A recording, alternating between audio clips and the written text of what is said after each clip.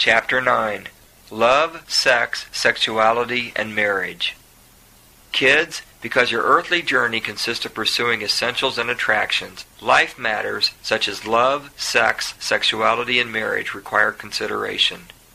All vegetation of the earth, all fish of the sea, birds of the air, and things that move on land reproduce. God, eternally the Creator, plays the key role in all reproduction. Designed by God, all forms of reproduction are beautiful and good.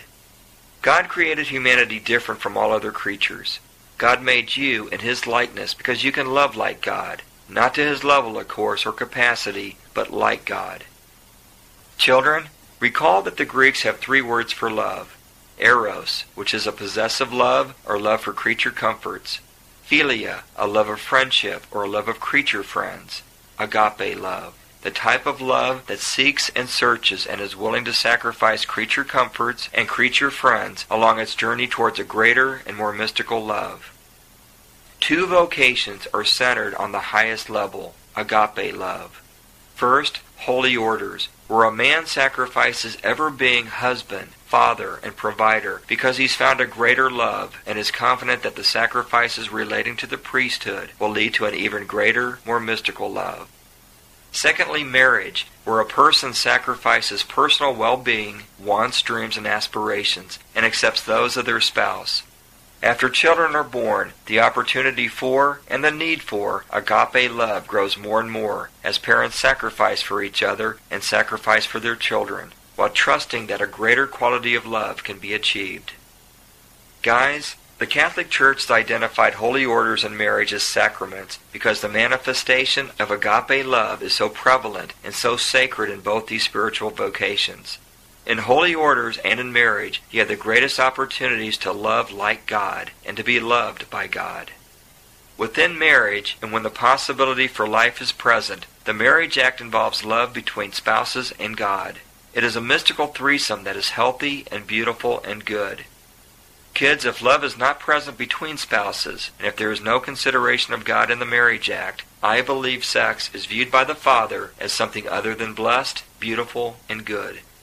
I believe sex outside of marriage hurts one's relationship with the Father, because one is prioritizing creature comfort and creature friends above the Creator and His design for sex. This is especially true when there is no love between partners, when the possibility of conception is feared, and the act is unnatural and perverse. Kids, although every creature can reproduce, God blessed the marriage act and willed it to be a distinct and separate event within the sacrament of marriage. We believe that it is the Father's intention for the marriage act to be blessed and never to be perversed. Catholics believe during this special union within the sacrament of marriage that husband and wives become co-creators and partners with God. The Catholic Church in fact believes that the process is so special and sacred that it must not be tampered with. This is why Catholics do not prevent life through artificial means, such as birth control, or unnaturally manipulate the likelihood of pregnancy through things like in vitro fertilization, artificial insemination, or cloning. This is why the Church says no to homosexual activity, masturbation, and pornography. Union with God is perceived as being non-existent. Gang, the marriage act is serious stuff because God's design for it is clear and beautiful and good. Being creatures that enjoy creature comfort and creature friends, the majority has 10,000 reasons to justify why it makes sense to not adhere to God's intentions and will.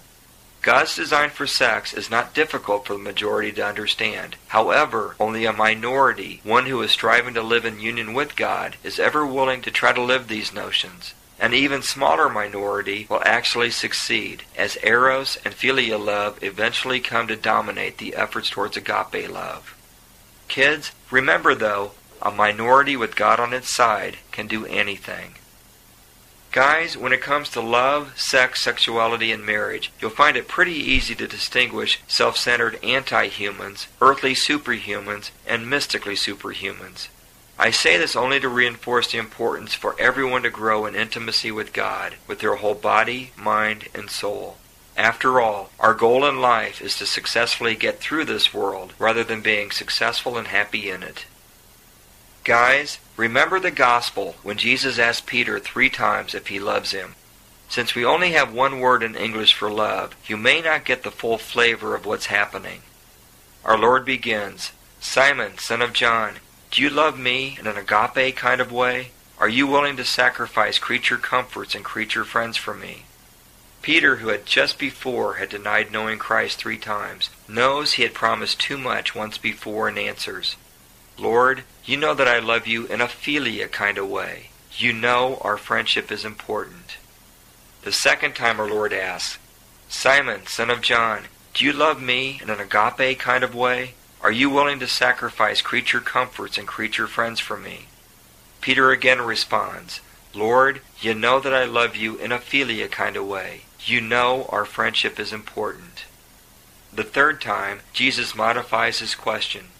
"Simon, son of John, do you love me as a friend?" Kids, our Lord stopped asking for the greatest kind of love from Peter, a love that seeks and searches and is willing to sacrifice creature comforts and creature friends along its journey towards a greater and more mystical love. Christ settled for what Peter knew he could deliver. Guys, this is the type of God we have. He accepts the type of love that each person, each type of person delivers. Every day, Christ asks, "Do you love me?" and what type of love. What you do and what you don't do, and what you fail to do, answer these questions best. When you ask the same question to God, "Do you love me?" the answer is consistent over and over. You'll hear a clear and absolute yes each time you gaze upon the crucified Christ, and yes at each Holy Mass, and yes at every step you take towards reconciliation with God. Kids, how you love and how you view and act upon sex, sexuality, and marriage are indicators of the type of love you are willing and able to deliver to our Lord. So guys, regardless of the type of person you are, married or single, heterosexual or gay, whatever, and regardless if you question whether sex outside of marriage and birth control are okay or not, always, always strive to achieve a greater love, a more mystical love. Be willing to sacrifice creature comforts and creature friends along your journey. Be willing to sacrifice eros and philia love for the great returns agape love has to offer. And if you fail, try and try again. And if you fail, remember, Christ accepts whatever type love you are able to deliver.